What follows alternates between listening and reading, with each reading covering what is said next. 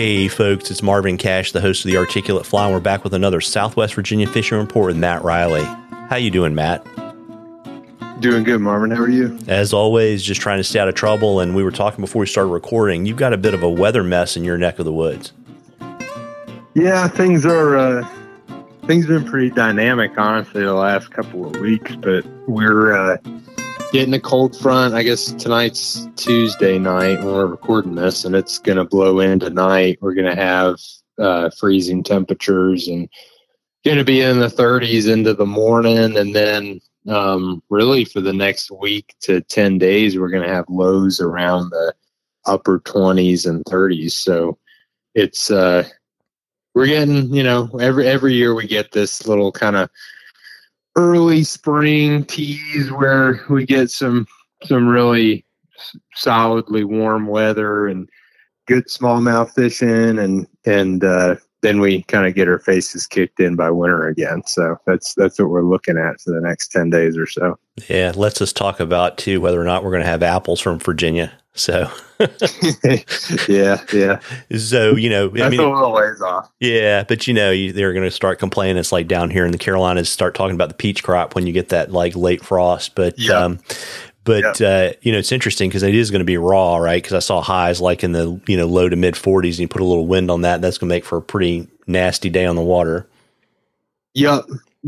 So that is to say we've had quite a bit of high water here lately with a few inches of rain, and that's had our muskie fishing kind of sidelined a little bit. The rivers are still, pretty much across the board. The New River and the mountain streams are full to high at the moment and dropping and clearing. Mountain streams are definitely fishable, but and the New is fishable too. It's a little on the high side, and particularly the upper New is going to be a little dirty, and the lower New, just being subject to the dam in Radford, is going to be bouncing around a bit. So just because you see 6,000 cubic feet at Radford tonight doesn't mean it might not be 7,500 tomorrow morning. So that's kind of what we're dealing with. They're calling for a little bit more rain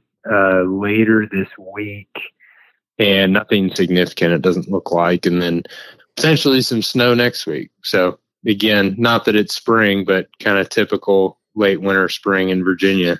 Yeah, which also gets us, we're kind of at that bubble, right? We were talking about water temperatures. I mean, we're getting kind of to the end of the road on the muskie thing, and that also means, you either have been or you're getting ready to kind of really gear up for pre-spawn smallmouth.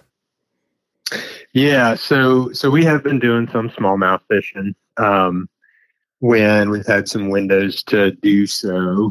And then, the muskie thing, lots of people like to talk like muskies start spawning the 1st of April, and that's maybe a good ballpark, but a lot of times it seems like it's a little more mid-March, at least in my neck of the woods when we hit, and it just depends on the year, but mid-March or so, and when we hit 50 degrees consistently. This cold weather that we're getting this week might, we'll probably certainly drop our water temperatures if they're right in the mid to upper 40s at the moment, potentially touching 50 depending on where you are. But we're going to definitely cool down a little bit here in the next few days, and so we'll get a little bit of life left in the muskie season, but it is not long for this world. Yeah. And it's interesting too. I got a question for you from Brenner, since we're kind of slightly shifting gears towards smallmouth, and he wanted to get your thoughts on kind of when and how to fish a popper dropper rig for smallmouth. Yeah, that's a good question. I am probably not the best person to ask. I've messed with it a little bit, but mostly wrote it off because I felt it kind of worked against me to a certain degree. When a lot of times when I'm fishing topwater flies for smallmouth, particularly bug fishing, I'm hunting for larger fish, and that in my mind, that dropper on that rig is kind of a it's definitely born of the trout mindset, but it's in my mind a little bit of a I don't know, kind of a stab at trying to get a fish that doesn't want to take your topwater offering. And if I'm doing a lot of sight fishing or targeting larger fish that I know to be hanging out in certain areas, I want them to be focused on my bug. And I think if you have 18 inches of tippet hanging off of your bend to your hook and some kind of minnow pattern or damselfly nymph or something like that hanging down below it, it's a little bit of a distraction and potentially spooking some fish, just because a lot of times when they react to that bug, they're going to come under and slowly move over your bug and sit underneath of it and inspect it. And I don't want any junk kind of hanging down in their face. So not something that I mess with a bunch. Obviously I'd never discourage anybody from messing around with different rigs and stuff, but that's kind of my take on it. I don't really feel like I have much of a need for it. Yeah, it's interesting because I've certainly seen trout back off when they, that little mono brushes across their back and they're done, right? It's over. Exactly. Yeah. You're not, thinking, and that's, I guess I'm having a hard time putting it into words, but the reason why it kind of feels like a last ditch effort, like I'm going to put this dropper on because I'm not positive it's going to take my topwater bug.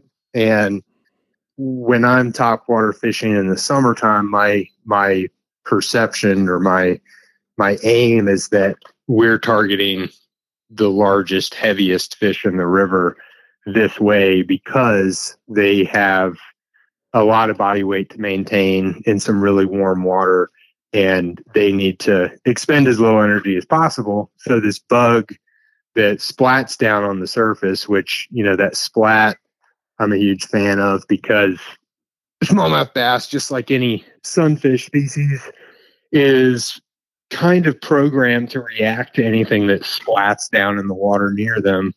They're going to react to it. They're going to go check it out or at least eyeball it. And if they're under the impression that it's a fairly helpless terrestrial insect that's stuck in the surface film, they should eat it because that's their best case scenario in the summertime. So that dropper just doesn't really fit into my playbook, really. Yeah, I would imagine too, if you were fishing a bait fish under a popper, you're really not getting that action on the bait fish that's going to trigger a strike, right? I mean, it's kind of like... Right. Yeah. I mean, certainly not a bug. You could again, potentially, actually use a popper, which I guess may be the actual question here. Use a popper that you're going to animate and move across the surface with something underneath, which is an entirely different ball game. In my mind, that's kind of, in my mind, fishing a popper on the surface is basically fishing a streamer, because you're imitating a food source that's either swimming or kicking or doing something like that on the surface. So if you have a dropper behind that, potentially that's, a little, cluster of bait fish or, take your pick, a little bit different. Yeah, well, it's like running a spread for stripers or billfish, right? Sure. Yeah. Yeah. And, folks, we love questions on the articulate fly. You can email them to us. You can DM us on social media. And if we use your question, I will send you some articulate fly swag and we'll enter you in a drawing for some cool stuff from Matt at the end of the season. And Matt, before I let you go, I saw your newsletter. I know you've got dates that are kind of a little bit later in the season, but you want to let folks kind of know what you have available and how to catch up with you and get on your guidebook. Sure. Yeah. Let's see. There's kind of a smattering of dates, 20 or so between the end of March and the end of September or so. And then we're, started to book a couple of muskie dates for this coming fall, but not really putting too much pressure on that at the moment. Just looking to make sure anybody that wants to get out smallmouth fishing gets a date where they'd like to get it. But at this point, August is totally booked. June's pretty much booked. April's pretty much booked. March is pretty much booked. So there's a smattering here and there, but always feel free to reach out. All my information's on my website, which is mattreillyflyfishing.com. And while you're there, if you want to sign up for that newsletter, that's where any kind of last minute cancellations are going to go first. So definitely check that out too. Yeah, there you go. And folks, you owe it to yourself, even though it's going to cool off a little bit for the next week or so. Get out there and catch a few. Tight lines, everybody. Tight lines, Matt. Thanks, Marvin.